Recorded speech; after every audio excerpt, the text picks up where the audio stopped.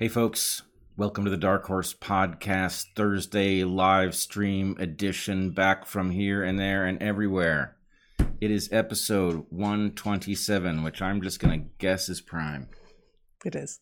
All right, I knew that it was Prime because we checked just before going on, but nonetheless, it remains Prime whether I cheated or not. It's true. It's true.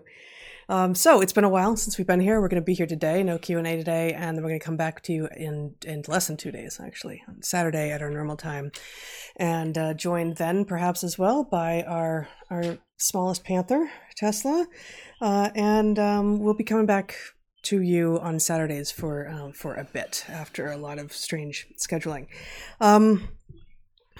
Announcements, I guess. Yes. What do we got? Well,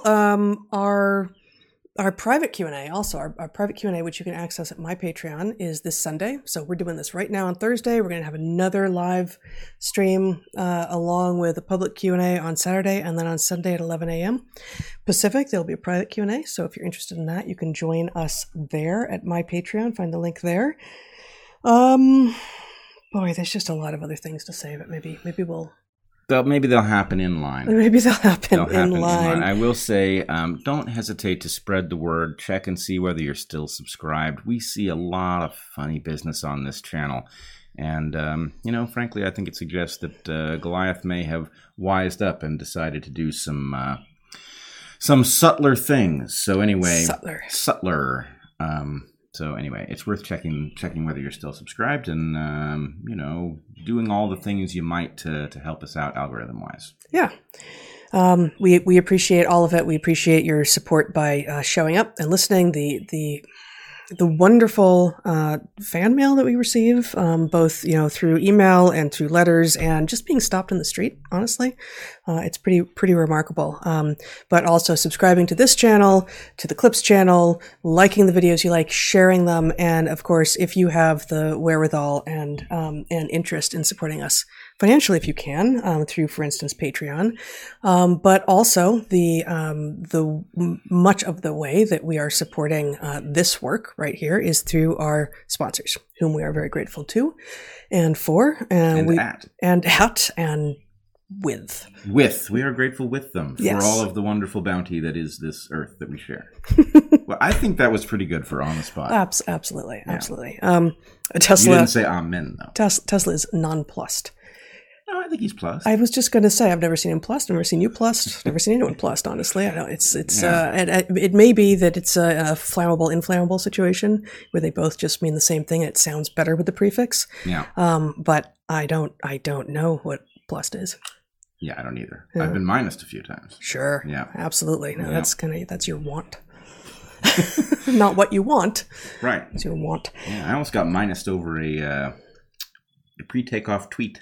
Which I did not realize was going to be at all controversial. Well, I think pre-takeoff tweets are just setting yourself up for those who would imagine that they now have many, many hours, depending on, in this case, it was a transatlantic flight, which they didn't know, presumably, to really get in there. It was a transcendental flight. Was it? Yes, you didn't mention that to me. How are you transformed? I came back the other direction, so it's a reversible reaction. And chemically speaking, I am what I was before, but I wasn't in the interim. In so many ways, not what that means. Okay, but do they know that? I think so. So yeah, we are very discriminating in the sponsors that we accept. Easy. It is the 5th anniversary plus a few days of us being accused of that exact thing. We are discriminating and we are discerning about which sponsors we accept. And actually, speaking of the 5th anniversary of Evergreen, maybe we should talk about that today. There are 2 things before we get into our 3 ads for the hour. You did a 5-year anniversary conversation with Benjamin Boyce, who was also on the ground during the events there. We came to know him a week or 2 afterwards. We'd never met him before Evergreen blew up. I became aware of him during what must have been his first or maybe just first or second broadcast from the library, which he did in portrait, because everybody else from Evergreen who filmed the damn thing did it in portrait, so it became like... So he did it landscape, you mean? No, he did it portrait just to be in keeping with everybody else's terrible video technique. So how did that discriminate him from the others? It didn't. That was him fitting in, and then him saying things that were true is what separated him. I see. Yeah. I see. Well, I first came to know Benjamin, and I thought at the time you had indicated to me that this was news to you as well, that he was one of the 17 students at the time who signed the letter saying, what the fuck is going on here? Excuse me. But, hello, Evergreen administration and faculty and students and all y'alls. This is insane. And this is not what we stand for. And, that letter went out and I figured out we didn't know any of them. None of those were our students. And I figured out, who most of them were, through channels that were then available to us as Evergreen faculty, and wrote a letter to all of them and asked anyone who knew the couple who I couldn't find, to spread it. And Benjamin was one of the ones I had found, and he wrote back and so a friendship was born. Yep. He was really, extraordinary from the beginning. I had completely forgotten that he was a signatory to that letter, but I at least became aware of him from his library broadcast, which is pretty cool. It's worth going back and looking at to see what it looked like for a recent grad, I guess, to be. Or was he just on the verge of graduating? Yeah, no, he was not graduated yet. He was. Would have been the week before or something. No, I mean graduation happened 3 or 4 weeks afterwards, right? This was that whole thing happened in like week 7 of a 10-week quarter, week 8. It was 8 or 9. Anyway, it doesn't matter. It was right at the end of the quarter. I know that because Bob Woodson offered to come out and stand shoulder to shoulder with us, which would have been eval week, but that was several weeks later. Yeah, and it wasn't clear that there would have been anything to. So I've actually just written about some of this, which is the other thing that I just wanted to mention as the anniversary. God, there's a lot of fur or dust or birds in the air or something. So my natural selections post for this week is about the 5-year anniversary, and one of the things I didn't mention him by name because I didn't have time before I wrote it to say who it was, but I say in there a civil rights activist who had marched with King had reached out to you and said, I would like for myself and to bring a few other of my civil rights activist buddies to come and march on the Evergreen campus with you and Heather. And we were considering it, and then violence emerged anew. Basically, when I think it was when the Patriot Prayer Group came, and they did not bring any violence to campus, but there was violence around them that was made to look like it was them. So we had to say there's no way to march on campus at this point. All right. Maybe we should move on to paying the rent, and then we can either return to Evergreen or we can move on to other topics. Okay. All right. I guess I'm number 1. Yes, you are. This might be the first time that's happened. Nope. All right. This is not the first time I've been the first one in the queue, but it's been a while, right? I don't know. Probably, yes. Okay. Our first sponsor this week is Moink, M-O-I-N-K. 97% of the chickens served in the U.S. are dipped in chlorine. This is because Big Ag doesn't have the same quality standards as the family farm. An 8th-generation farmer founded Moink. That's moo plus oink. Wow. Yes, I knew that, but I had forgotten. So you can help save the family farm and get access to the highest quality meat on earth. Moink delivers grass-fed, grass-finished beef and lamb, pastured pork and chicken, and wild-caught Alaskan salmon direct to your door. Moink farmers farm like your grandparents did. Well, not my grandparents, but probably your grandparents. My grandparents. Your grandparents. Mm-hmm. My grandparents did farm. Even your dad for a time. Well, he was a child. Yes, well, he was still farming. It counts. He left as soon as he could. As a result, Moink meat tastes like it should, which is to say, delicious. Unlike the supermarket, Moink gives you total control over the quality and source of your food. You should choose the meat delivered in every box, like ribeyes, to chicken breasts, to pork chops, to salmon fillets, and much more. I'm going to interrupt for a second. Yep. While you were gone this last week, the boys and I had a flank steak from Moink, and it was spectacular. It was spectacular. It was spectacular. I'll just add that in here. All right. Yeah, that's all. I hear there was a flank steak had while I was gone that was spectacular. Was it spectacular, Zach? To me, this is hearsay, but I believe it. It was, actually. See? All right. Well, there's testimonials going on all over. This is what happens when you leave. Yeah, well, we have spectacular. we sit around giving testimonials. Yeah, okay, all right. Could you film that next time, because I'm not quite sure what that would mean. All right, we love everything about Moink. The fact that the meat is grass-fed and finished on small farms, the lovely publications that come along with it, and of course the meat itself. Shark Tank host Kevin O'Leary called Moink's bacon the best bacon he had ever tasted. We agree, it is amazing. And the flank steak. And the flank steak. Yeah, I mean, the bacon, but the flank steak, wow. Mm-hmm. Keep American farming going by signing up at the moinkbox.com/darkhorse right now, and listeners of this show will receive free filet mignon for a year. That's 1 year of the best filet mignon you've ever tasted, but for a limited time.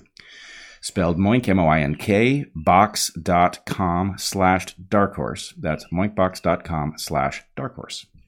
And I have a retraction to make. Uh-oh. No, not really. Just my father's father, who was the main farmer and the farm owner in Northeast Iowa, where my father grew up, along with his siblings, and his parents didn't grow up there. My father's father encouraged all of his children to leave the farm because he saw what, as it turns out, was largely true, at least in that part of Iowa, which was an increasing sort of corporatization of farmlands. And at this point, it's all, giant, I think largely pig farms at this point. And they were raising cows and pigs and chickens and vegetables and all sorts of things. But my father became a computer engineer, and I think it was absolutely the right move. He was a much more of a natural as a computer engineer than as a farmer. But he used to call himself a little country programmer when he went to Notre Dame, and then to Pittsburgh, and then L.A., which is where I knew him most. Yeah, and became a code farmer. A code farmer. All right, our second sponsor of. And I'm sure, so he's gone now, but I am certain that he would love the food from Moink, because he was always a fan of excellent meat, well-raised, carefully raised, and Moink is that. Okay, our second sponsor of the cat is trying to eat the second sponsor. Our second sponsor is Brightmove. Brightmove is modern recruiting software, otherwise known as an applicant tracking system, or ATS. If you work in a staffing company, an RPO company, or an HR department, you know exactly what an ATS is. And if you're not using Brightmove, you are missing out on the opportunity to make more placements and hires. Brightmove's a bit of an odd sponsor for us, since we don't have any reason to use the product ourselves. We are proud to be sponsored by Brightmove, however, since it was founded in 2004 by the current CEO, David Webb. Brett's experience with David was that during Unity 2020, he showed up to volunteer, took on a great deal of responsibility and initiative in planning and crafting the technical aspects of the ranked choice voting platform, and all of that was fantastic, and he was terrific to work with. So Brightmove's co-founder is mission-aligned with Dark Horse, but what makes Brightmove the ATS vendor for you? They have new software features released every 3 weeks. The Brightmove user base, who are recruiters and hiring executives themselves, are the ones requesting new features. Tech support is 100% US-based and wins customer service awards every year. Recruiting analytics are unique, and drag-and-drop candidate cards through your hiring workflow with their Kanban-style dashboard. For RPO companies, there are additional features that no other recruiting software can give you. A single login for your company and all customer instances, a global candidate pool to feed all downstream hiring pipelines, data segregation for compliance and security, per RPO customer security roles for your team, and metrics reporting across all customers. And Brightmove includes IP security and two-factor authentication on all of its offerings to ensure peace of mind for business owners and legal teams. So if you use a service like Indeed or ZipRecruiter, Brightmove can supercharge your hiring by feeding all new jobs to your internet job boards and then managing the influx of applicants, helping you filter and sort down to the best list of people possible. You have to see for yourself why Brightmove is the best applicant tracking system you have never heard of until now. Visit brightmove.com/darkhorse to schedule a software demonstration today. If you become a customer, you will receive 1 month of free service. Depending on your company size and software package, that is a savings of between $1,000 and $3,000. So visit brightmove.com/darkhorse today. That's brightmove.com/darkhorse. And finally, our third sponsor this week is Vivo Barefoot, shoes made for feet. Not for cat's feet. You can only see the back of him at the moment, and now you can't see him at all, but for people feet. You're going to get in trouble if you're going to have to list all the things that Vivo Barefoot are not for. Well, he's sitting here. Oh, okay. He's looking in need, not so much of an applicant tracking system, but maybe of shoes. I see. I don't know. want to confuse him. I didn't. Right. Exactly. It's very important. Most shoes are made for someone's idea of what feet should be and be constrained by, but Vivo Barefoots are made by people who know feet. These shoes are a revelation. We love them. They're beyond comfortable. The tactile feedback from the surfaces you're walking on is amazing. They cause no pain because there are no pressure points forcing your feet into odd positions. They're fantastic. Our feet are the products of millions of years of evolution, and so are yours. Humans evolved to walk, move, and run barefoot. But modern shoes that are overly cushioned and strangely shaped have negatively impacted foot function and are contributing to a health crisis, one in which people move less than they might, in part because their shoes make their feet hurt. Vivo Barefoot shoes are designed wide to provide natural stability, thin to enable you to feel more, and flexible to help you build your natural strength from the ground up. Foot strength increases by 60% in a matter of months just by walking around in them. The number of people wearing Vivo Barefoots is growing. Once people start wearing these shoes, they don't seem to stop. It has a great range of footwear for kids and adults and for every activity, from hiking to training to everyday wear. They're certified B Corp, pioneering regenerative business principles, and their footwear is produced using sustainably sourced natural and recycled materials with the aim to protect the natural world so you can run wild in it. Go to vivobarefoot.com/darkhorse to get an exclusive offer of 20% off. Additionally, all new customers get a 100-day free trial so you can see if you love them as much as we do. That's vivobarefoot.com/darkhorse. So I was at this conference, which we will come back to.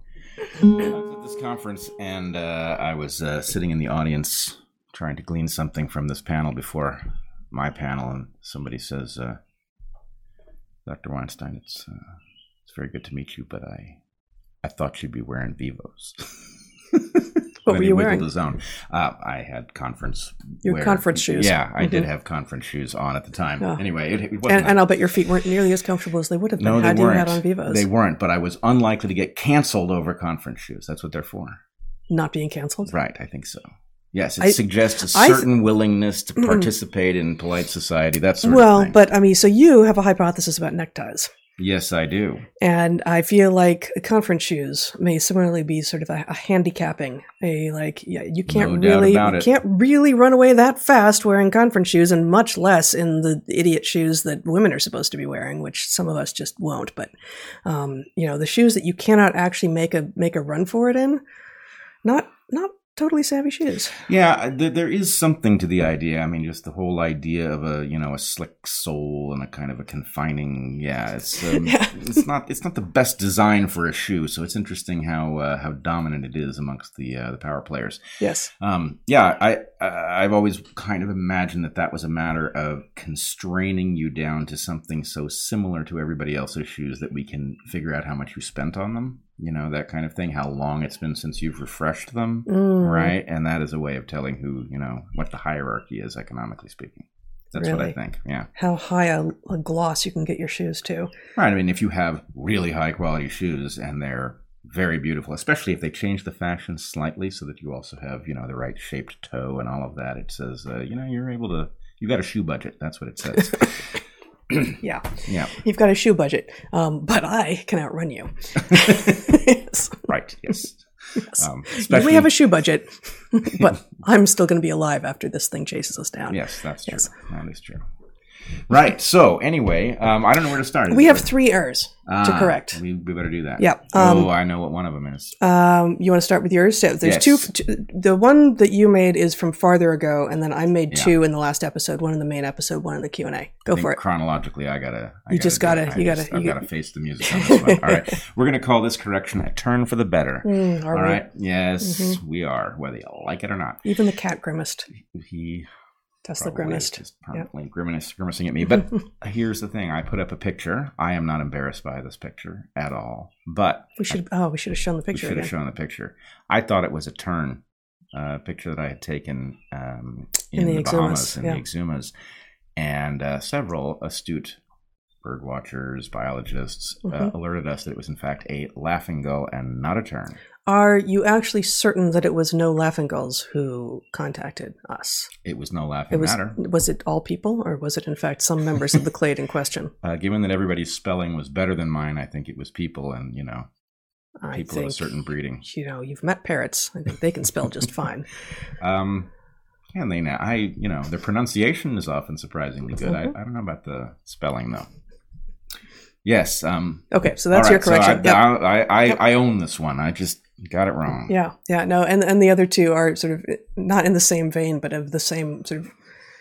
It doesn't matter. These are not going to be errors that we are going to end up politically canceled over. Oh, you'd be surprised. You know what you do? Am I inviting it now? You deliver these corrections right before takeoff, and then you'll find out hours later whether you've been canceled. Especially if you were ironic. That's the thing that does it, in my experience.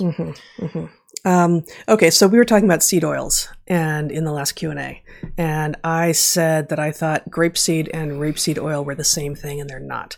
Rapeseed is what is turned into what's called canola oil, and grapeseed is, in fact, as you had posited, from grapes. Seeds of grapes. Yes. Yes. All right. Well. So that's the second correction. And then the third is that I can't actually remember. I didn't go back and look, but for some reason I was invoking the fact that when in the field, when I used to spend many months at a time living in a tent on an island off of Madagascar, showering at a waterfall, etc., watching the sex lives of poison frogs unfold in front of me, as some people did in the 90s, mostly me, as I remember it. That I would take all the reading material that I could get my hands on. Oh, I know. We were talking about then The Economist, that my wonderful field assistant's parents would send us these care packages that occasionally included a block of cheese and often included all these back issues of The Economist. But one of the books that I had taken, I said, was Crime and Punishment, and I was so impoverished for the written language that I even read all of the troop movements, which would have been tough in Crime and Punishment, there being, in fact, no troop movements in Crime and Punishment. And what I had actually, in high school, I had been lucky enough to have just an extraordinary great books curriculum and English curriculum in high school, and had read a lot of Dostoevsky, but I'd never read any Tolstoy. And so I had taken War and Peace, never having read, in fact, any Tolstoy, to Madagascar, and I did, in fact, read all of the troop movements in War and Peace. Not in Crime and Punishment, which would have been a far less impressive thing to have done. Would you care to revisit those troop movements now? It's been a while. It's been a while, and I think I'm just like, I'm looking past you at all of the books on this wall, and knowing that we have many other walls in this house that are lined with books. I think I've got plenty at this point that I would perhaps over that. Skip the troop movements. Yeah, perhaps. I can see it. Those are our errors. Tolstoy, not Dostoevsky, different kinds of seed oils, and laughing gulls, not terns. Exactly. Yeah, exactly. Exactly. So we've been some places. Yeah, we have been some places. Very interesting to return to any sort of traveling post-COVID as it warms up here, as COVID is not quite banished by seasonality the way some of us expected it might be, which is ominous. Yeah. But nonetheless, we've been some places. You and I have been to, we went to the Bahamas. We went to... So I have been to 4 and you have been to 3. And together, between us, we've been to 5 different trips in the last month plus. Mm-hmm. We've already talked about the Bahamas some, which was an extraordinary gift of a trip. And then I was in Austin for an event associated with the University of Austin, which I think I mentioned in a previous thing. But since we have seen you last, we have been to Santa Barbara. Zach and I have been to DC, and then you have been to England, including London and Bath. Mm-hmm. And let's just say a little bit about each of these, and really, as you say, like how odd it is to once again be going places and to feel like, is this like 2019? Is this like 2023? Will this last?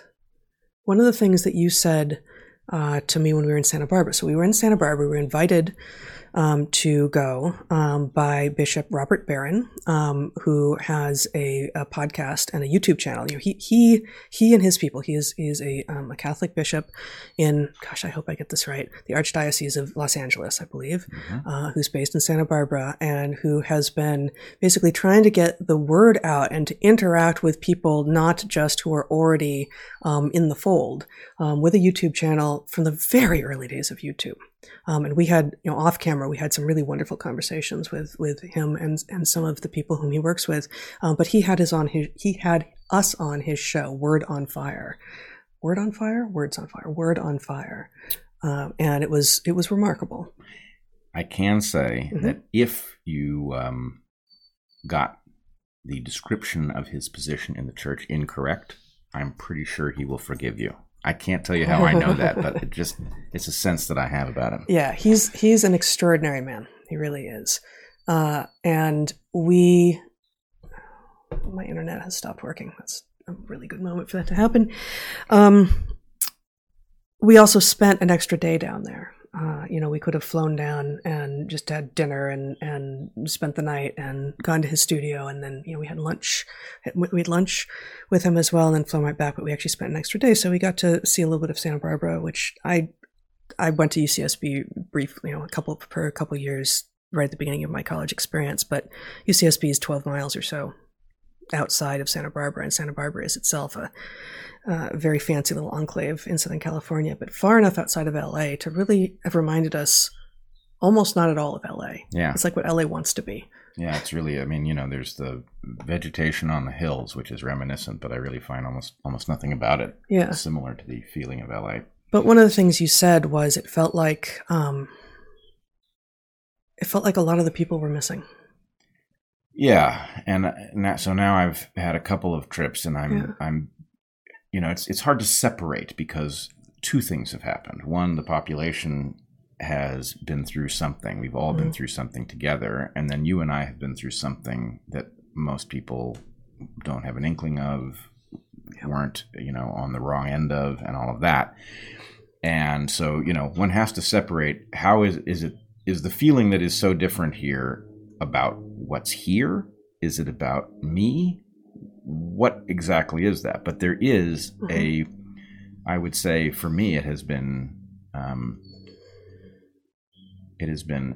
delightful, eerie, and poignant all at the same time, right? To travel again, to see places you haven't been before. And I can't say, but I feel like this is some sort of, you know, an intermission, right, between acts of something, which makes it all the more poignant because, you know, to the extent that we have just discovered how disconnected we can become from each other, how, you know, borders that never mattered before, like the Canadian border to an American citizen, suddenly become impenetrable, right? And if you're Canadian and are unvaccinated, you are still denied many of your rights. Right. And so I feel a couple things. One, I feel that we are traveling in a transformed world, right? And that, you know, I almost felt people are traumatized. They're very relieved. You know, every so often you meet somebody who's been tortured, right? And they're out. And you think, you know, you hear the stories of what they went through, and you think, I just don't even know how a person processes that. But it is evident that a person can process it, and they can live again, and they can have joy, and they can laugh, and all of those things, but they are never the same, right? You've seen what can be done to you. And this isn't that, obviously. We were not tortured, but we were, I think, psychologically, you know, I wish we had, you know, 40 words for gaslit the way Inuits apparently do not really for snow, but the apocryphal accounting has it that they do. Right. We need 50 words for gaslit because this isn't all the identical thing, but to the extent that we are being told that we must accept nonsense again and again on a dozen different topics and then punished if we start asking questions, that is a kind of, it is a traumatizing phenomenon, and I believe one can feel it as you travel someplace. There's there's a tentativeness about people living. Yes, I absolutely agree. And it's actually one of the things that was so remarkable about Bishop Barron and all of the people whom he is working with on his team, that, we were invited there as evolutionary biologists to a group of people who have explicit faith, for whom faith is absolutely central in their lives, and went in knowing that on this point we do not see the world through the same lens. But on so many other points, we do. And that the one point on which, which could be construed as utterly fundamental, actually does not preclude us from conversing and agreeing and coming to have great respect and admiration for one another on so many other points. As in fact, I think we did reveal in the conversation, certainly in the conversations that we had off camera, but I hope in the conversation that we had on camera as well. Yeah, I think it's really... a lot has been lost recently, but this is one of the things that has been, I think, achieved largely in the last 5 years.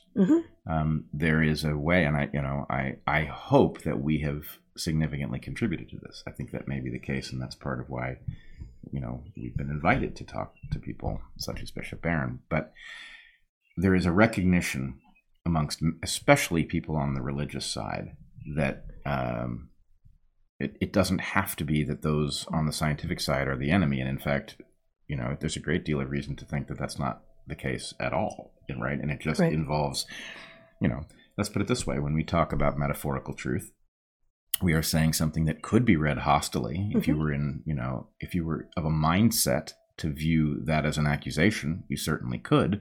On the other hand, if you have, a broad, and I think almost all thinking religious people have to have a somewhat broad mindset, because they're living under circumstances that don't look anything like the circumstances described in their texts. And so, there's a profound question in that. Did God intend you to live by rules that made a lot of sense in, an ancient world in which nobody spoke the language you speak? Or is there some amount of flexibility? Is the church a living entity because it has to be in order to adjust the religious doctrine for the modern world? And so what that means is not that we come to agreement, but it's like, sometimes people ask us, they never say it in these terms, but it's sort of like, you're an evolutionary biologist. Well, then how did life begin? And it's like, well, I got to tell you, really don't know. There are some things that make more sense and some things that make less sense, but that's one of those things that we might just never find out because there's not a whole lot of evidence. The evidence is very indirect that has persisted for 3.5 billion years. So anyway, the point is all of us have stuff at the very edge of the thing that we care deeply about that we may, effectively have to be agnostic about, and that allows religious people and scientifically focused people to, talk about most issues without ever touching on it. Absolutely. And I think, another thing that became more clear for me, associated with both talking with Bishop Barron and the other people whom we were talking with there, and just then walking around talking with you in the aftermath of that, considering what we had heard and what we had intuited from what we heard, is that, okay, be you in a secular landscape as we are, or in a religious landscape as they are, you are likely to have in every other regard all of the same diversity of opinions and demographics. And so, for instance, part of how what happened 5 years ago this week, when Evergreen publicly blew up in a fury of misplaced outrage and absurd chaos, was about the so-called left having lost its grip on reality, in part, right? And there are those of us, and we are certainly not alone, who, since before then have been saying actually the best way to go forward into a future that is as post-racial as possible is not to keep pointing out how bad everyone is to one another based on race, right? Like that's not going to be helpful. And there are those, of course, who say that they're on the left, who say that by saying that you are demonstrating that you're not on the left yourself and that you are yourself on the right. Similarly, there will be those on the right who will say, look, if you're not, if you are arguing for anything that sounds like giving in to these people, then you're not really on the right, and maybe you're one of them. And I'm like, that's much more of a caricature of position, because I don't hear that as much, because we don't claim to be on the right, because we're not.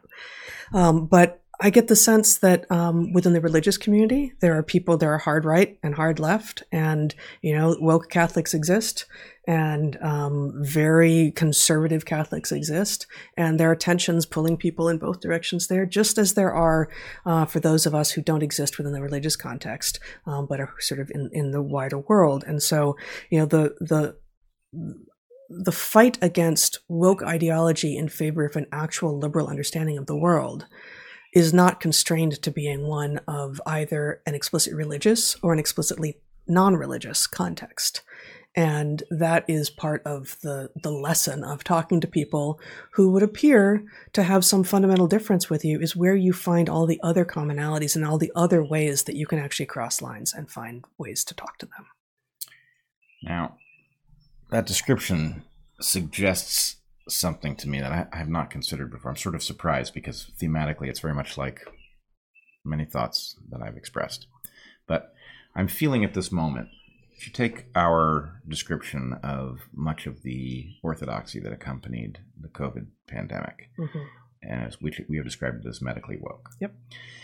And you invoked that, actually, with Bishop Barron, I believe. Yeah. And I must say, I invoked at the conference too, and people resonate with this. For those of us who felt this, the analogy was awfully close. It's the conference that you were at in Bath, which you haven't introduced yet. Explained yet. But in any case, the question is, in one way, woke is a kind of contagion, and medically woke is a kind of contagion. Right? It is a set of ideas that spread horizontally for reasons that are not about the reality of what's being described. Okay? Contagious, mimetic, cluster of ideas and assumptions. But I guess the question is, all right, if you have two earth-transforming contagions like this that come in quick succession, it raises the possibility that these things are downstream of a change in the rules, a loss of immunity, actually, that would allow such things to catch on, where they would have been tamped down by normal homeostatic processes in your culture beforehand. And I guess you could phrase that as a change in the rules, or a release on the idea that rules are a good idea. And the release on the idea that rules themselves are a good idea is sort of how a lot of the woke left is framing their preferences. No more police, no more no restrictions on people. You just got to let them do what they're going to do. But it's not libertarian. It's the opposite. That's the confusing thing about it. It is the suspension of those rules, and it is the imposition of these rules generated by some undemocratic, anti-democratic, anti-analytical mechanism that defines the thing, right? It's like suddenly you don't have free speech. Censorship is good, right? And what will be censored is now the result of some murky process inside some corporation that happens completely arbitrarily, and not only say our truth or suffer the consequences. Yes, or certain people can say certain things, but other people can't say those same things. I mean, it's just some sort of impossibly baroque set of new rules that their defining characteristic is that they're never spelled out so that you could even follow them if you wanted to. Right? Or often there are mutually exclusive sets of rules, which you have to be one of the chosen ones in order to use these ones. But if you're the riffraff, then you're restricted to these. And, and those who would make jokes about recognizing hypocrisy are, of course, Nazis or something.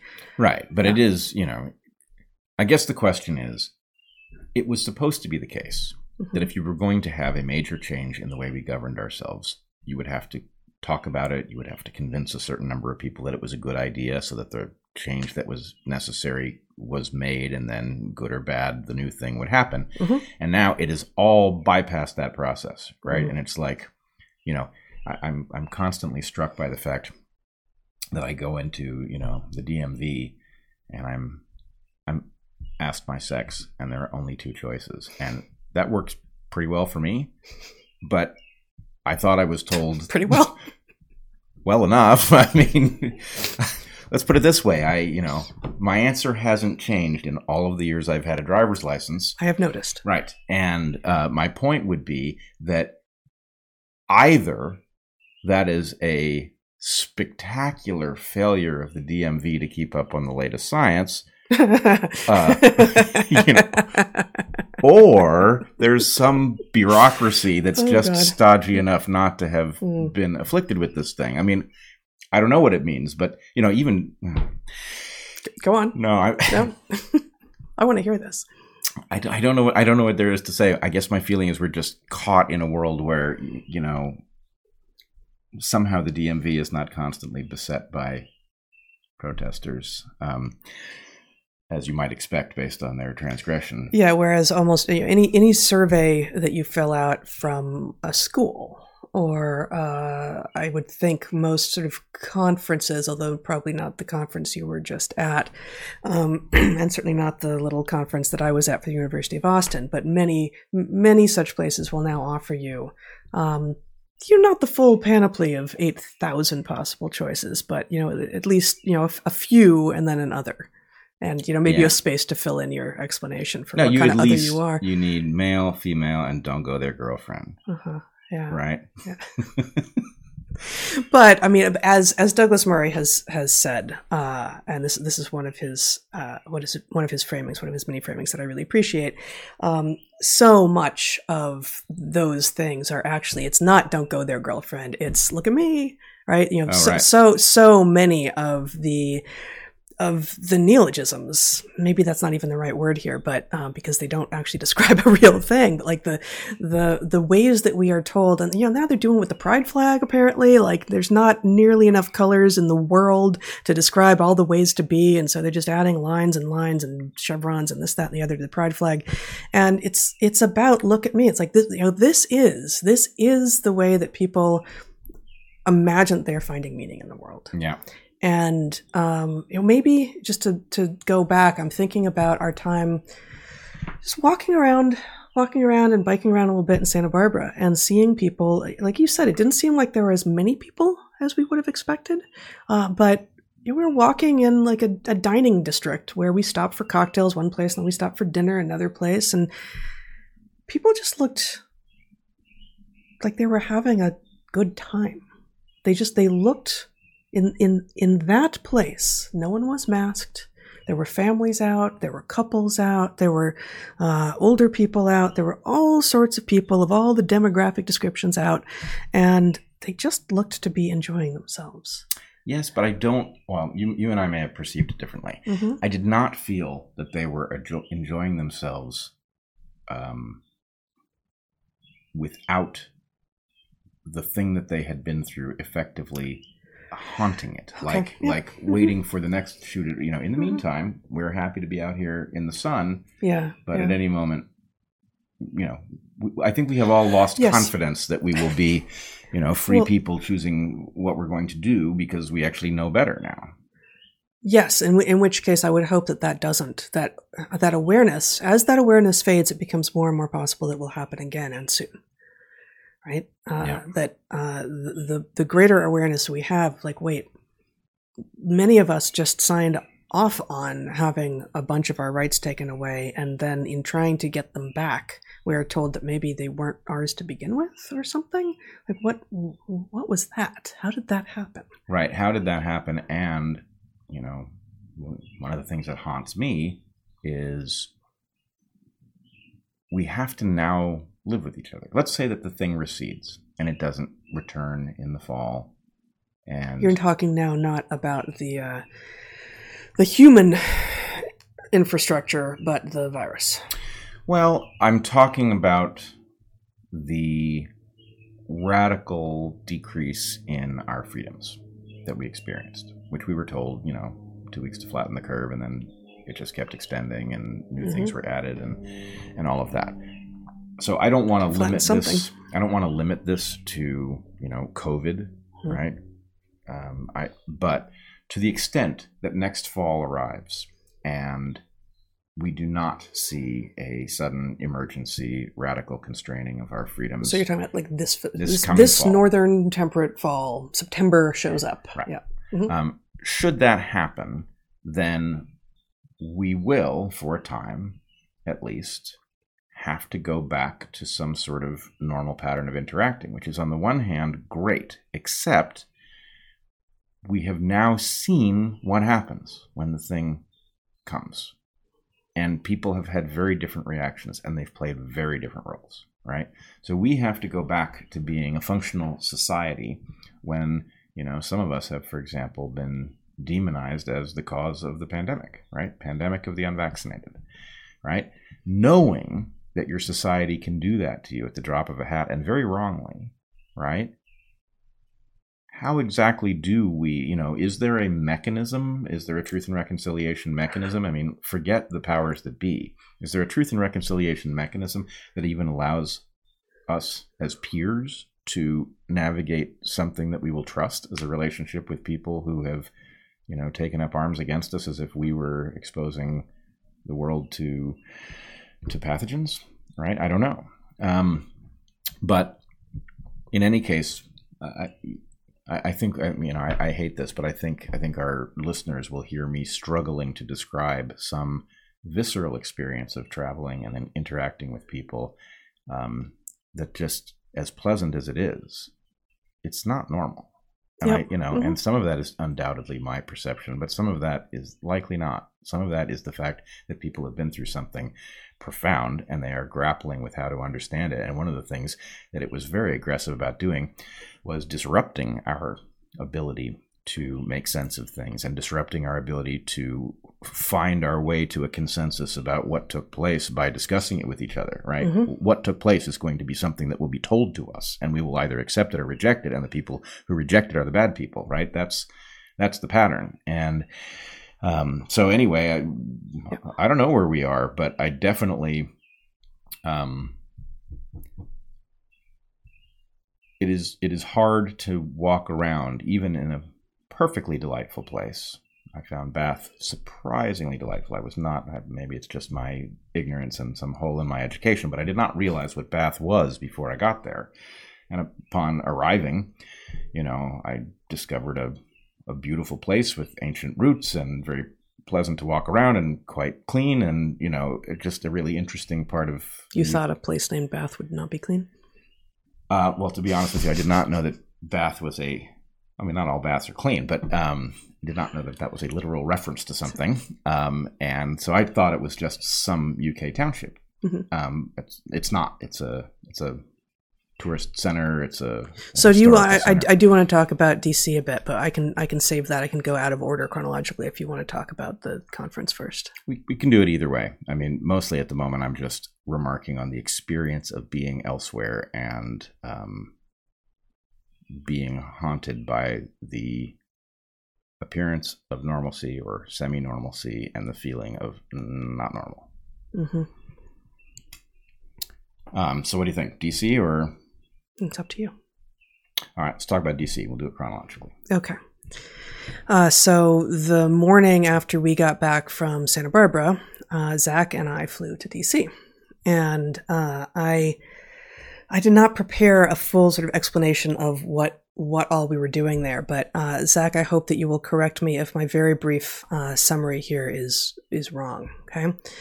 So last year, Zach led his high school rocketry team to winning the national rocketry competition, TARC, which stands for the American Rocketry Competition, I think. Challenge. And what's that? It might be challenge, might be competition. Okay. And the founder of the high school rocketry team that Zach was led to winning last year had graduated the year before, he was a mentor on the team last year, and he had really, and then largely passed the baton to Zach, created all sorts of remarkable active programs with regard to the rocket. So they've got active descent and they've got active ascent. Is that right, Zach, or am I saying that wrong?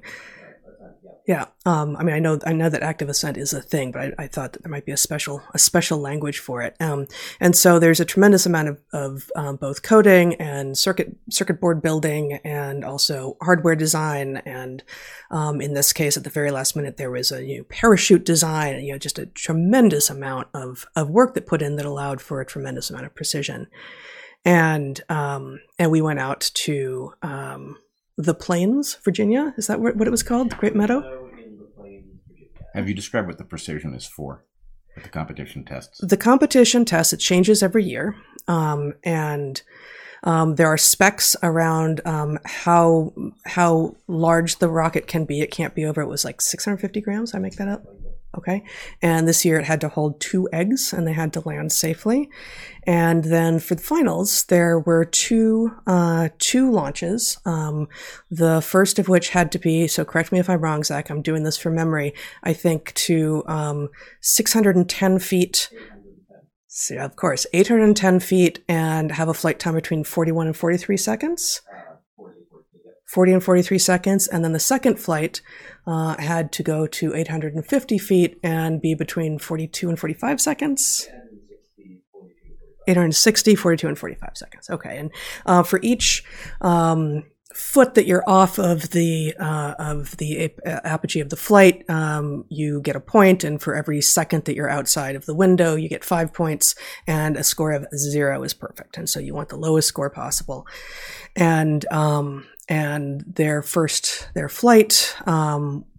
Can I interject a couple things here? Of course. Okay, so The key thing is that in order to reach that height, you could basically, if you imagined a perfectly static world, right, you could figure out what weight and drag coupled with the particular motor, these motors are highly standardized, though not perfect, would get you that height and approximately that descent time based on how big a parachute.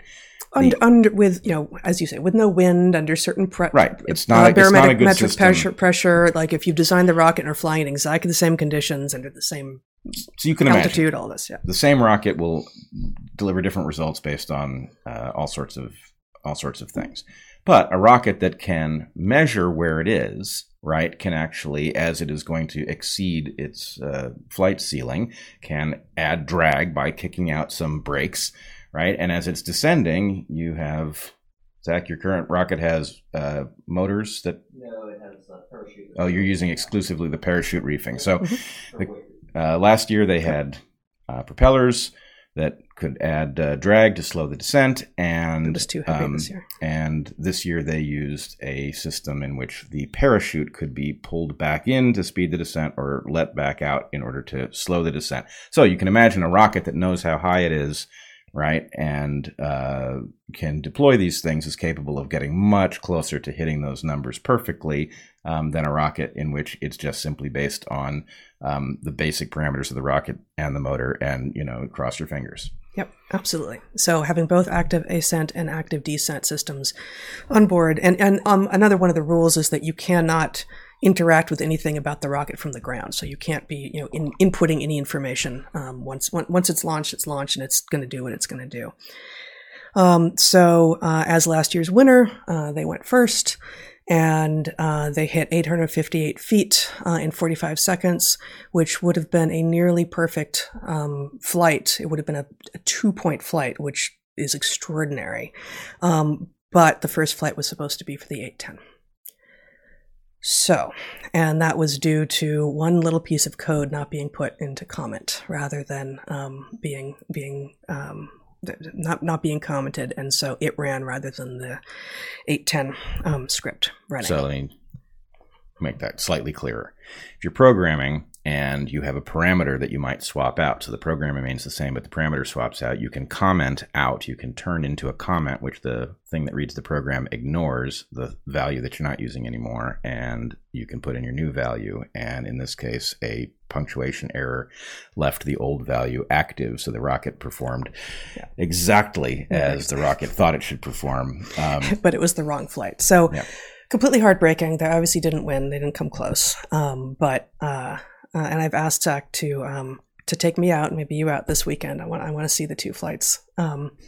And the rocket did exactly what it was supposed to do, and it did so with elegance and precision. And Zach talked to some of the other people who were there afterwards, who were just geeking out over the engineering and the rocketry. And it's just a joy to see people actually really caring deeply about physical systems and engineering and problem solving, and going, oh, I had an idea like that, but I wasn't sure how to bring it to realization, and having this go back and forth between people in real time. It's just like, this is what discovery and engineering and science also is supposed to be about. And it's amazing. And, a heartbreaking result at one level, but really, really amazing at another. As a result, Zach and I were there. Okay, so we were there, and we took. There were a couple things worth commenting about the trip, other than the TARC competition, which is probably redundant. TARC competition. It's like having steak with au jus, right? Yes. Yeah. Soup du jour of the day. Yeah. One is we were out, I don't know, an hour sort of east of DC, and we went to get some breakfast in Warrenton, Virginia. Neither of us, Zach had never been in the DC area at all. I have been a few times, once as a kid and a couple times more recently. And I just looked up like breakfast near me, and it was, ways away from where we were, but the closest that looked reasonable. And so we drove on Saturday morning into the town of Warrenton, and we couldn't make the left that Google Maps was telling me I should make at the rental car because it was blocked. There's a police blockage, and we had to drive through. One side of the street was Black Lives Matter protest, and the other side of the street was an All Lives Matter protest. And it was fascinating to drive through. And then I realized, after we had parked in this sort of quaint little town in the middle of what seemed to me like nowhere, we're going to actually have to walk back through this protest, and that'll be interesting. And I wrote about this also in this Evergreen piece that I wrote for Natural Selections this week. We ended up on the side of the street just because of where the restaurant was, with the All Lives Matter protesters, and talked to a couple of them. And while we were talking to a couple of them, one of the other All Lives Matter protesters started just kind of throwing a fit and yelling, and he was standing in the street and he was yelling at the Black Lives Matter protesters. And Zach and I are saying to the two people we're talking to, who are very calm, and were making, frankly, in many ways, a lot of sense. He said, that's not helping. That's not helping anyone here, but it's certainly not helping you send the message that you're actually interested in everyone moving forward into the future with some freedom and justice. But of course, all movements have their unhinged people, and in this case, the unhinged person happened to be on the side of All Lives Matter, and it's unfortunate whenever it shows up anywhere, but that was the case there. We talked to these people, and they seemed honorable, and they were faithful. They, in fact, one of them was quoting scripture at me, which I didn't find compelling as an argument for why all lives should matter, but any more than I find appeals to authority when it's from the CDC compelling on their own. But it was fascinating to also observe that if you just took like nice mugshots, like if you tried to do like profile portraits of the people, the Black Lives Matter protesters looked more like people that I see in the coffee shops around here, who I imagine I might have more in common with, who, probably think about eating locally and eating organic and probably want to spend a lot of time outside and all of this. And yet the things that they were chanting were the usual Black Lives Matter chants that I know to either be not what they claim or to actually be inconsistent with other things that they chant, given what's been on their website and, and much of which they've taken down. But, all of this is happening in sort of an exurb of DC, an hour out of DC, like very far outside, but in a context that I never foresaw. I never imagined that we would run into Black Lives Matter and All Lives Matter protesters in Warrenton, Virginia. And then we went back, the whole team went back, and, I and one of the other parents, the other parent who was an actual chaperone, and the team, like the person from the school who's like the mentor, sort of, went back to like what was it called? Carousel, Zach? The sweet shop? Which was its own cultural extravaganza. And I thought, this just reminds me of nothing I've ever seen before. This is the place where everyone in the town comes for Saturday night and gets desserts that I don't recognize even as food. And none of the other sort of Portland kids were like, it's a deep fried Twinkie, is it? Okay. I'm not sure I want to eat that. So the whole thing was a little bit like traveling to a different country in some regards, and then to have sort of people from a different country, but still with the Black Lives Matter and the All Lives Matter people facing off against one another and yelling at one another. Okay, so there was that. And then the next day we went, I'd gotten us an Airbnb for the night in DC, and we went first to Arlington, which was super easy to be in. Arlington had all the little cafes and the good cappuccinos and all the stuff that, that I think I like, and it was just easy to walk. They had great bagels, right, Zach? And then in DC, we had, let's see, I sent you 3 pictures, right, Zach? Yeah, you want to show first SCOTUS? So we walked by the Supreme Court, and it was this was a Monday morning. So I guess this is the next morning. It was a gray morning. There was clearly a lot of signs of there having been protests over the weekend. But while we were there was just one lone protester who had a backpack on from which she was blaring some sort of very angry music. And I can't read it from here, but her sign says something like, she's pro-choice, right? But then the other signs, which again, I can't read. I wonder if you could put it on our little screen here, Zach. No, you can't. Well, maybe you can. So I don't remember what's on the signs, but the one that's most, yep. Her sign says "My body, my choice." My body, my choice. Okay. Are you interested in the very odd sign? Yeah. So just tell us what one of them says here. Okay. So there was trans rights start at conception. Trans rights start at conception. And also gay rights start at conception. And gay rights start at conception. And then I think the one lying on the ground says something like, atheists for life. And all 3 of those signs are just not what we were expecting. And they speak to some protest that I've yet to see any evidence of elsewhere. And the idea, trans rights begin at conception. This causes so many errors to be thrown right away that it's really hard to even know what to think. And, maybe the point was, whoever designed that sign and was carrying it was trying to throw errors in the minds of pro-choice protesters, or they were just themselves very confused, or I don't even know what. But this is the Supreme Court of the United States. Everyone. That's a perfect indicator of the level of confusion of the moment. Almost no matter what explains it. Yeah. So I guess actually the night before. Then the next picture, Zach, is of the rainbow over the White House, which we saw, if you can show it. Yeah. We had gone to the National Portrait Gallery, which was fascinating. There's a Watergate exhibit at the moment, which is quite worth seeing. And we walked through the presidential portraits, and we're learning some things. I had been there back right when the Obama portraits had gotten there, and they're now on the move, so they weren't there. So Barack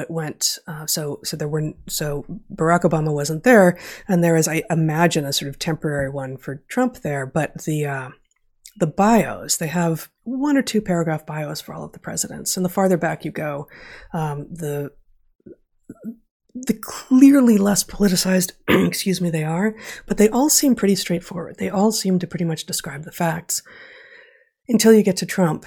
and I wish I'd taken a picture, or I could tell you exactly what it said. But as we've said here before, I'm not a fan of Trump. I didn't vote for him. I didn't vote for the other guy in the last election either. But I haven't voted for him.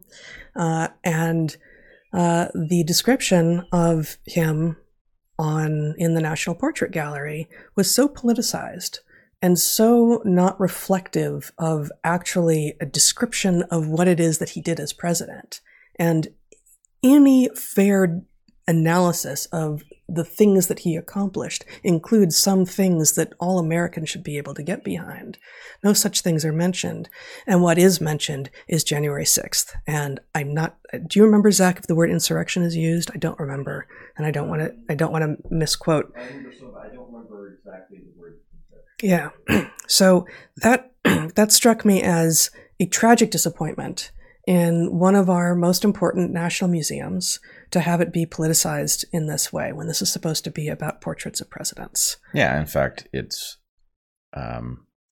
decidedly unwelcoming of some large fraction of the electorate, which half the electorate. This has become the nature of our system, which is, at least on the one side, there is a sort of sense that people who disagree are not entitled to the full rights of citizens. They're not entitled to have their president objectively memorialized. It's preposterous. How could this possibly end well? Yeah, no, it's not okay. It's not okay.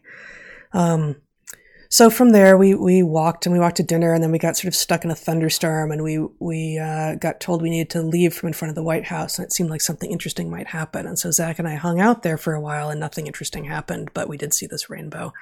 And then we stayed there long enough to miss the sunset onto the Lincoln Memorial, but we got there a few minutes after the sunset, and that's just an extraordinary monument. And we also went to, God, what it's called? What's that crazy museum called, Zach?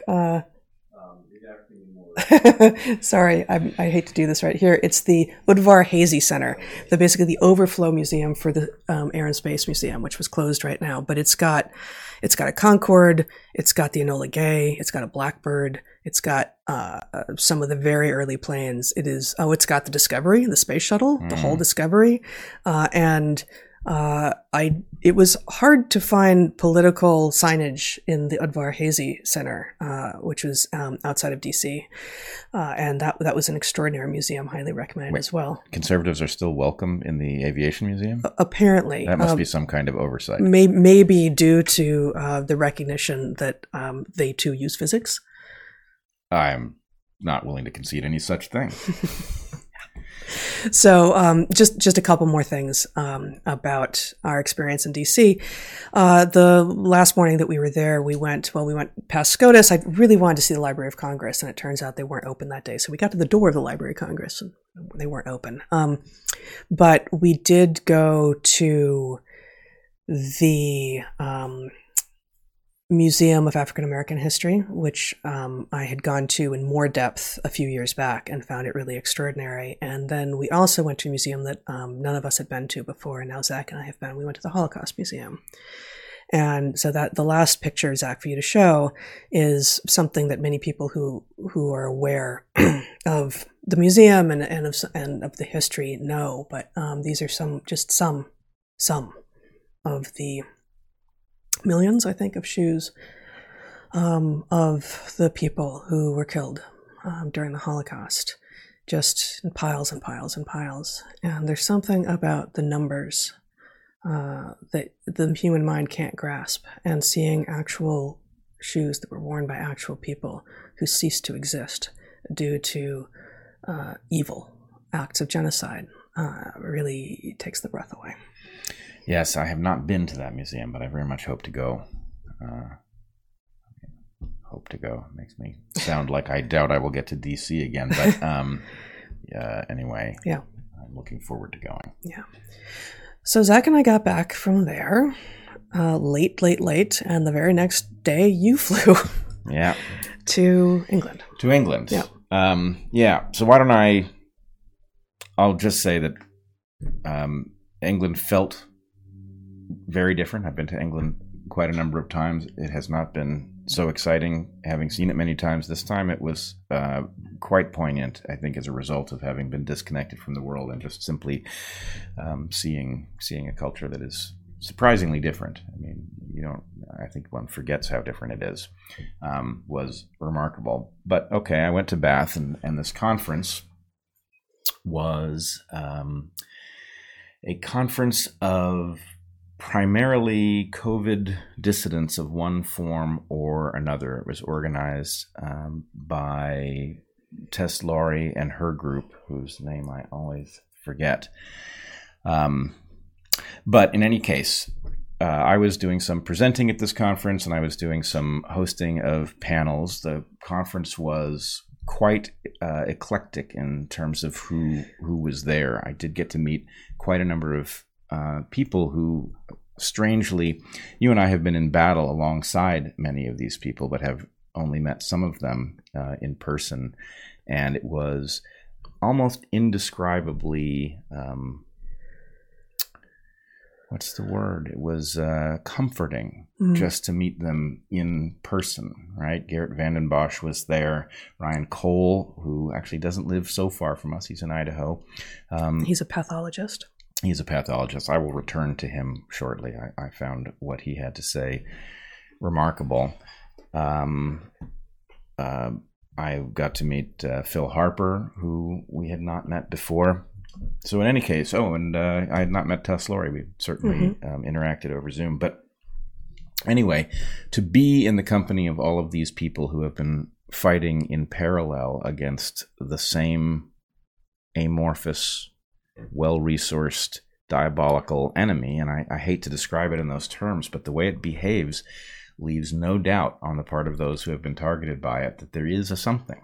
I don't know how it works. I don't know how many organizations are collaborating, but we do know that Gavi exists, the Trusted News Initiative exists.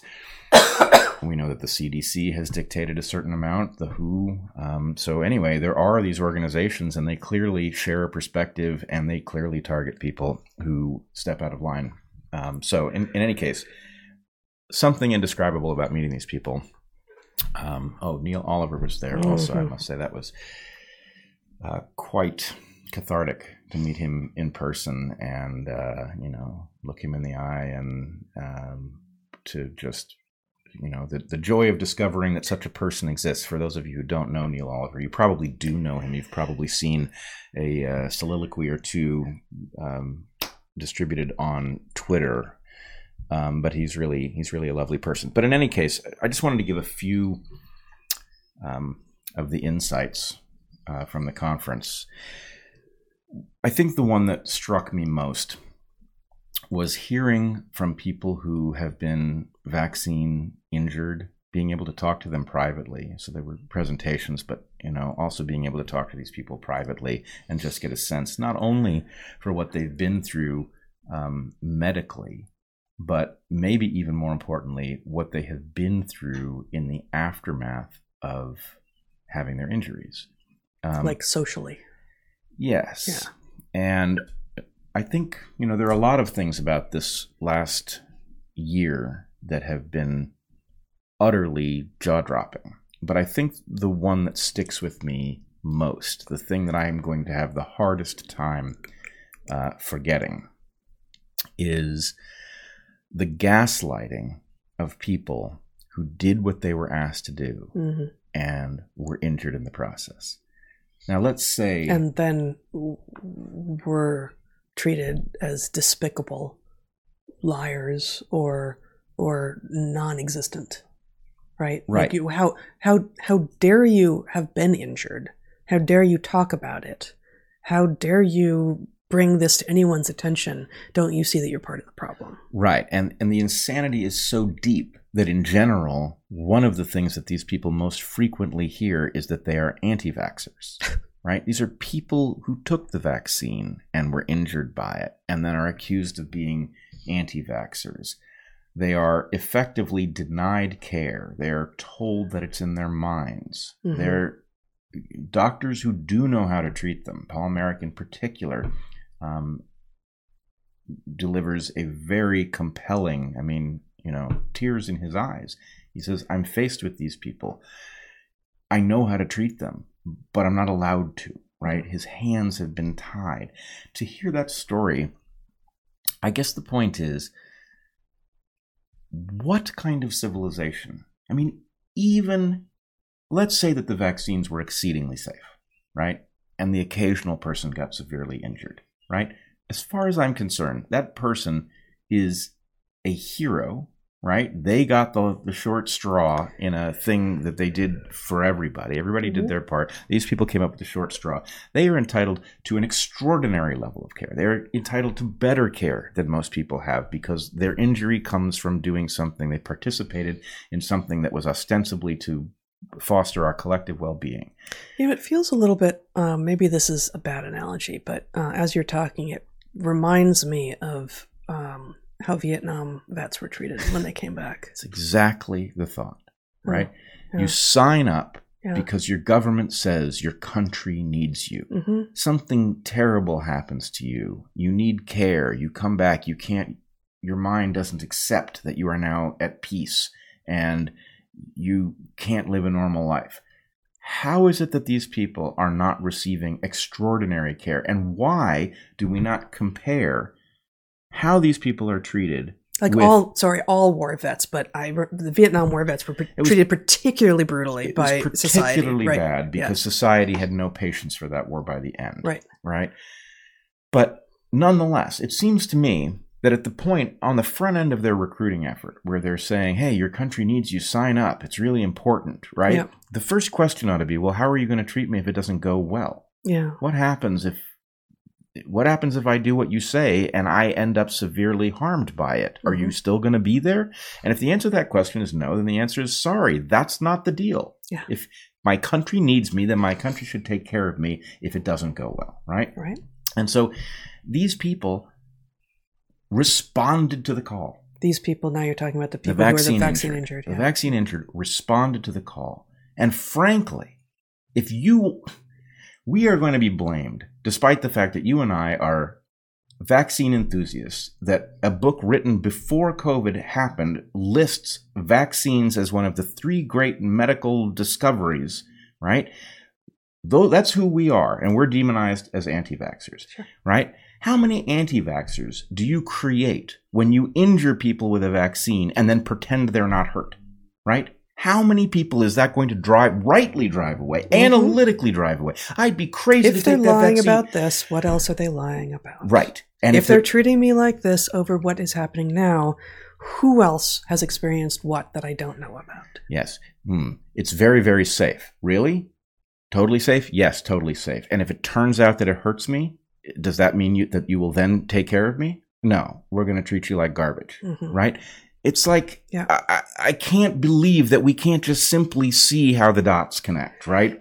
So I guess I am beyond fed up, right? Yeah. The gaslighting of people who spoke up was terrible. The gaslighting of people who did what they were asked and were harmed by it, and some of them severely harmed, right? That is unconscionable. It's unconscionable. And I guess I would ask others, right? Those who just wish this topic would go away. Are you okay with that? Right? Yeah. Maybe you took the vaccine. Maybe it went well. Are you okay with people who made the same choice that you did and will never live a normal life again being treated like this by the governments that asked them to do it, that asked you to do it? You're really okay with that? I can't imagine how you could be. So there's that. I will also say, I think Ryan Cole, the pathologist, has a special role to play. And I'm troubled that there seems to be only one of him, right? Only one pathologist who is speaking publicly about what he's seeing. Right. Now, maybe I'm wrong about that, but I haven't. When you were talking to me, as you know, you just came home yesterday, as you know. Yes.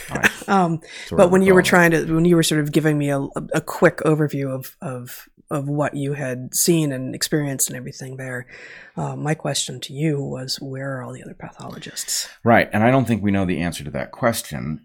It is especially troubling. It could be that the pathologists aren't seeing anything or aren't seeing anything yet, but that can't be right. Right. So I don't know to what degree you're free to talk about what you understand from Dr. Cole? Well, if you are, you might share some of. So for those of you who haven't thought about what a pathologist is, a pathologist is a doctor who sees specimens but not patients, right? This is somebody whose specialty is looking. I hope, Ryan, if I have this slightly wrong, that you'll gently reach out and I will correct it. But that basically the point is, this is, you know, how a radiologist is a doctor you never see. The doctor looks at the scans or the MRIs or whatever it is that you've got and says, aha, that shadow there is a something or other. Well, the pathologist is somebody who's looking. It's like blood cultures and tissue cultures, biopsies, all sorts of stuff. So they see this. And what this means for a pathologist, you know, Ryan Cole has many years of experience behind the microscope, right? He's there for the beginning of COVID. He's there for the vaccine program, and what he's seeing. And he's there decades before. Right. Like, I don't know how old he is, but at least like many years before. Many years before. Yeah. So in that time, you will see transitions in how many of this type of cancer you see, and that type of cancer, and this type of dysfunction, that type of dysfunction. And so the point is, this is a doctor who sees way more patients than most. So if a doctor, you know... Because he doesn't see whole people, he sees samples. Right, exactly. Yeah. And so, you know, he has a much larger data set than most people do, and he's in a position to see change in a way that if you were a doctor in an office seeing patients, you might see that change, but you wouldn't necessarily know whether it was noise, right? Yeah. Just sample size is lower, it's just harder to know. It's just harder to know. Yep. Right. So he's seeing all these things, including lots of cancers, very sudden cancers, right? Cancers that were dormant and then suddenly are in stage 4, this kind of thing. You know, and he is profoundly altered by looking at the change in what patients are facing and his own profession and their ignoring of these patterns, which I don't know what we do about it, because with one pathologist, it's very hard for this point to be successfully made.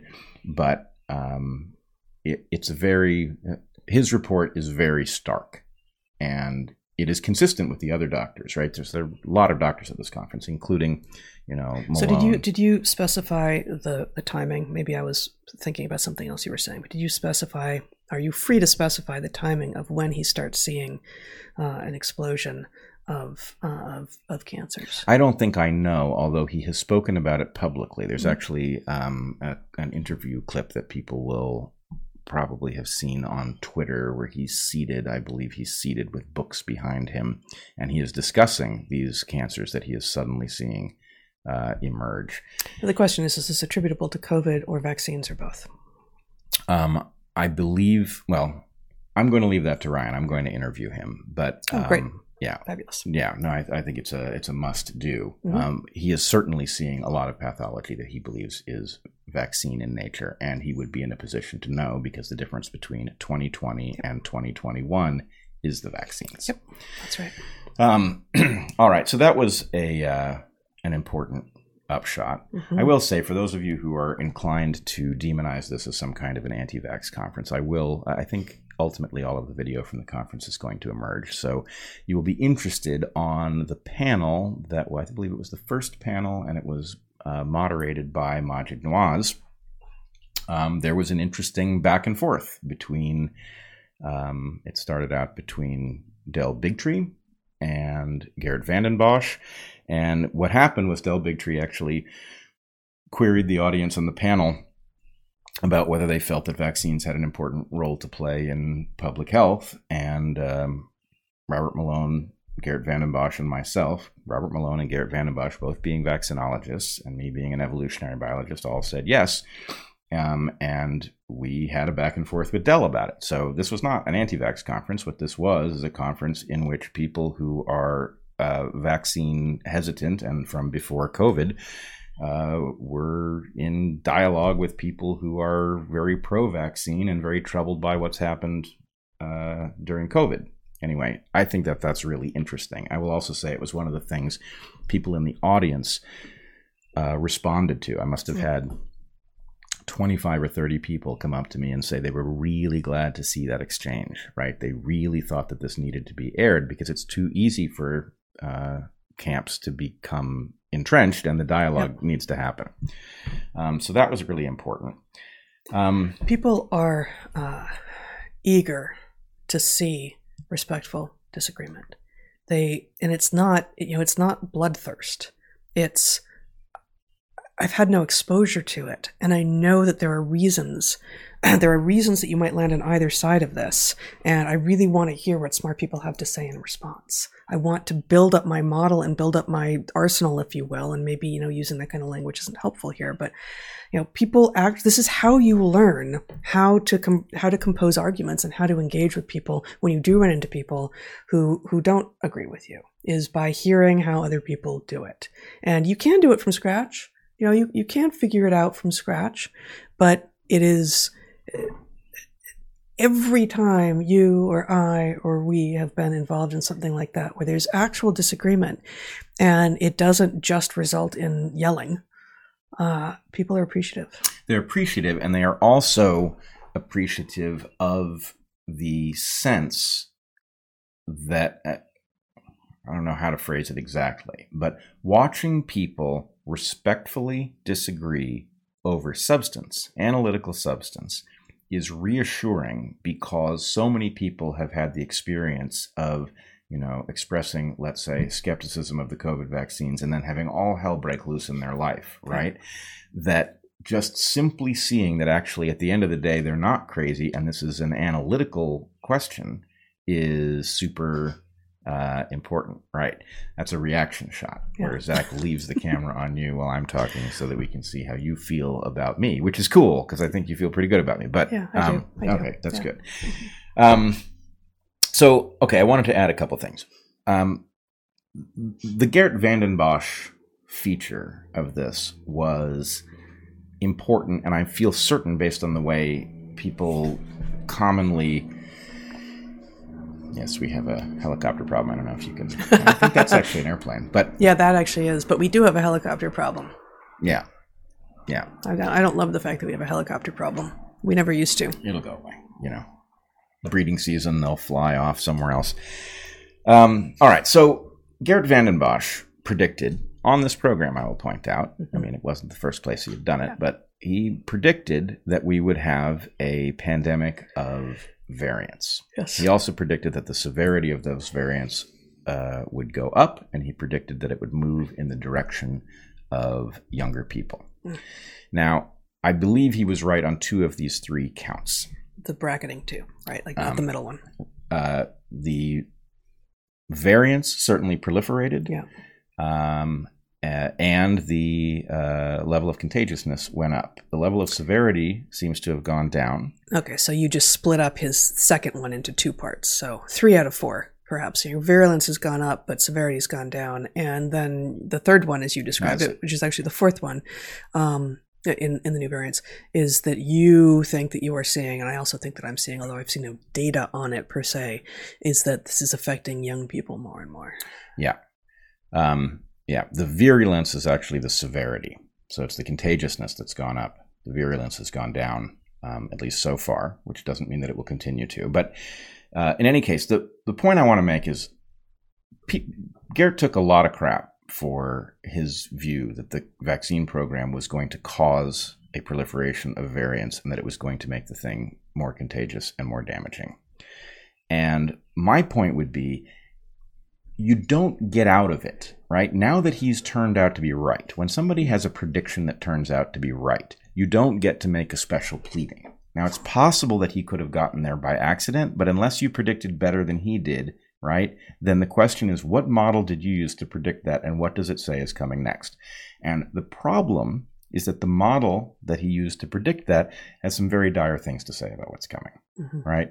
More variants, vulnerability amongst the vaccinated primarily, and severe disease. So nobody, including Geert, knows whether that is going to happen. But I would say when somebody who has done as good a job of predicting the course of the pandemic as Geert says that, we don't have a choice but to listen, right? This is somebody who has demonstrated that he's got a model that works better than the field. And I would say I am at least paying very close attention to what he has to say.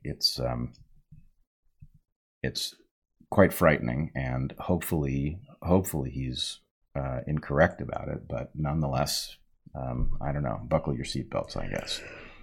Oh boy, yeah. Yeah. So I'll just say it's 6:05. Yep. I think there's a lot of other things that aren't exactly in this territory that we were thinking about doing, but we're going to be back in less than 48 hours. So I think we should save some of what we were talking about, but you may not be done yet with what you were on. We can leave it there for the moment. I may return to a couple of topics from the conference later on, but I do feel like we've more or less set the stage, and most of what I was hoping to accomplish was to give people a sense of what the feeling was being there. And anyway, I hope you all find comfort. There was a lot of comfort for people who attended as spectators or as participants, just simply in being in the company of that many people who were at least holding on to sanity. Yeah. Well, and I guess we probably should have said at the top of the hour, too, I hope this isn't a secret, but it's about not to be, is that you recorded several, in fact, 5 Dark Horse episodes while you were there with people who were there, some of whom you've mentioned here. Each one darker than the last. Okay. Which are going to be released weekly on Tuesdays, I think, for the next 5 weeks. So those, I'm looking forward to hearing them, and I think you were very enthusiastic about the conversations as you were having them. Yes, I will also say I recorded an unheard episode with Freddie Sayers while I was in London on my final day. That I think is out today, or if it's not out today, it'll be out tomorrow. So you might check that out. It was pretty good. He pulled no punches, but anyway, I thought the interview was good, and I think people will enjoy that too. Wonderful. So I forgot to bring it up, but on Saturday at noon 30 Pacific time on Saturday, we'll be back and we'll do an episode then, and we'll do a Q&A, which we haven't done in a while. And we'll also bring up the French version of A Hunter-Gatherer's Guide to the 21st Century, which just got delivered to us yesterday, and we'll show Très that. bon. Très bon, indeed. And the Spanish version's about to come out. We haven't not received those yet, but for those, we have been hearing from people who are eager for the book in both French and Spanish, and there are the Lithuanians coming out. There's all sorts of stuff eager for the book in both French and Spanish. I mean, I am. Really? You're not going to read them simultaneously? I would not. Honestly, probably going to read either of them because neither my French nor my Spanish is that good, but I'm sure it would improve if I tried to read. Both my Spanish and my French would improve if I tried to read our book in Spanish and French. Anyway, there's probably a lot more to say here, but I think we are going to sign off and say thank you for being here. Again, subscribe to this, that, and the other channel, this being, YouTube and Odyssey and the Dark Horse Podcast Clips channel. And like the episode, share clips, get the word out if you're enjoying this. And we know that many people are because we hear from a lot of you, and we appreciate that. In the meantime, until we see you next, which is, again, in less than 48 hours, be good to the ones you love, eat good food, and get outside. Fight the good fight.